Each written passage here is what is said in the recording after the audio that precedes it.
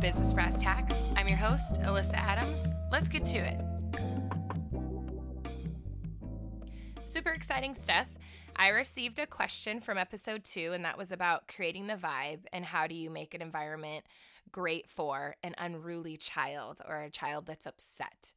And of course, when we go on tours and we work with people, whether or not even be in the apartment industry, but if someone comes in and they have a child that's maybe ready for nap time, best way to have this is always have a little treasure chest. And I call it a treasure chest because you can have multiple things in it, whether it be coloring book and crayons, Legos, maybe some organic fruit snacks, whatever the case may be, but it's going to keep that child active and their parents can stay focused on what you guys are talking about rather than trying to calm the child down and needing to leave this scenario. So I really appreciate that question and hope this helps. Now, let's be honest. We all run into a variety of folks on a daily basis, yet some of them can truly throw us for a loop. The best way that I know how to present overcoming objections is via characters. While absorbing the information today, see how many of these people that you've ran into and how you've overcome those objections or the scenario that you've thought was best practice. Let's kick it off with Silent Sally. This is that future resident that's extremely shy and has a lot of concerns but doesn't give a whole lot of information, especially easily. And the best practice that I have for that would be let them talk more, not you. In a lot of scenarios, people like to talk through awkward moments and they just get to going. Let this person talk more. Provide them with open-ended questions to help them move the conversation along, which are the simple, basics: who, what, where, when, why, how. Now, don't forget that body language is going to play a key role for this person, especially when there isn't a whole lot of discussion.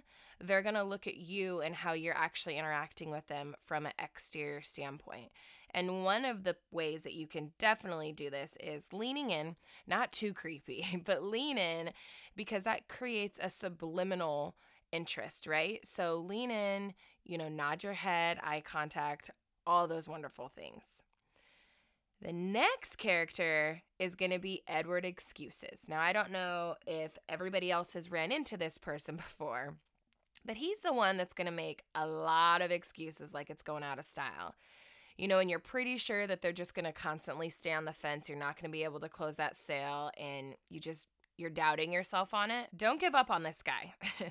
We are able to reply with 2 tactics that are very simplistic, and that's going to be nodding and asking questions, which, yes, it may seem very similar to Silent Sally, but it's totally different because this guy is the one that always makes excuses. So rather Sally's quiet, this guy has an answer, but it's constantly an excuse as to why.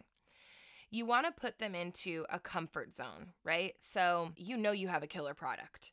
And saying something along the lines besides, nodding and asking questions is a few people have felt that same way or had this same concern until they were able to experience it themselves. But now they recommend us to their family and friends. And so that's an easy way for them to be like, yes, I hear you. I understand you have those concerns. And other people have said that to me too, but guess what? They're here now and they're living their best life. Next person I have is going to be Rascal Red. And I picked this because everyone knows Sassy Pants, Angry Bird Red, right? We all know this guy. So this is going to be the guy that comes in, and it's your spicy client. They come in unhappy, extremely angry, just very aggressive. And more often than not, they're just not content in what's going on in their current situation. And who's going to be the easiest target to take it out on? You guessed it. It's going to be the friendly salesperson, right? So by default, you're going to be the target, and you just can't take this personally. And while it might be difficult, energy does translate and we totally feel vibes, but it's your turn to play your part. And that's to let those tense vibes just roll off your back and allow for a little extra time for this vent session, because you're in for it. Try to understand why this person feels this way and how we can work through it together. Now notice, I did emphasize we, because as a team spirit, it helps and assists in alleviating any concerns. It's been a rough day, so what else do they need but a newfound friend to help lean in? Knowledgeable Ned is going to be our next little character rolling on in. And this is the person, and I swear everybody knows this guy. This is the person that comes in and knows all the information. I mean, they come in with their iPad, their piece of paper with printed factual evidence, questions, or historical information, and they know everything, right? They know it before you even say it, and they might even know more than you, just depending on how knowledgeable this Ned is. The best way to work with Ned is double whammy style. So number 1 is going to be flattery, and number 2 is going to be rapt attention. So a great way to do this is, wow, that's impressive. Imagine when you had a report and you just studied and you just killed it on your presentation. You want that compliment. People thrive off of it. So giving that person that they are impressive and you love that they know all this is awesome.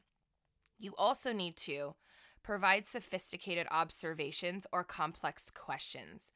This will help and assist in driving that prospect across the finish line because they want to answer those questions. They want to give you their knowledge and they want to have an educated conversation with you, especially on this product or service that you're providing. Following knowledgeable Ned is going to be Miss Curious Cassie. So we've all had that Curious Cassie. She provides questions galore and indecisiveness that is unparalleled. Best practice in this scenario is providing factual-based answers, and this will help in the closing of the sale. Typically, when they're at this stage and they're asking a lot of questions and they're just, a little on the fence, but indecisive, so they're kind of yes, they're kind of no, they're super close to making a decision. So it's your goal to push them across that finish line and get them there because now you know. We're going to go ahead and close out overcoming objections. We made it short and sweet this round. I would love to hear any other characters that you may have or questions, concerns, and thoughts of the ones that we've covered today. But I'm going to leave you with this quote. When someone presents you with an objection, they're giving you the opportunity to close. Thank you so much for tuning into episode 3. Episode 4 will be coming out shortly.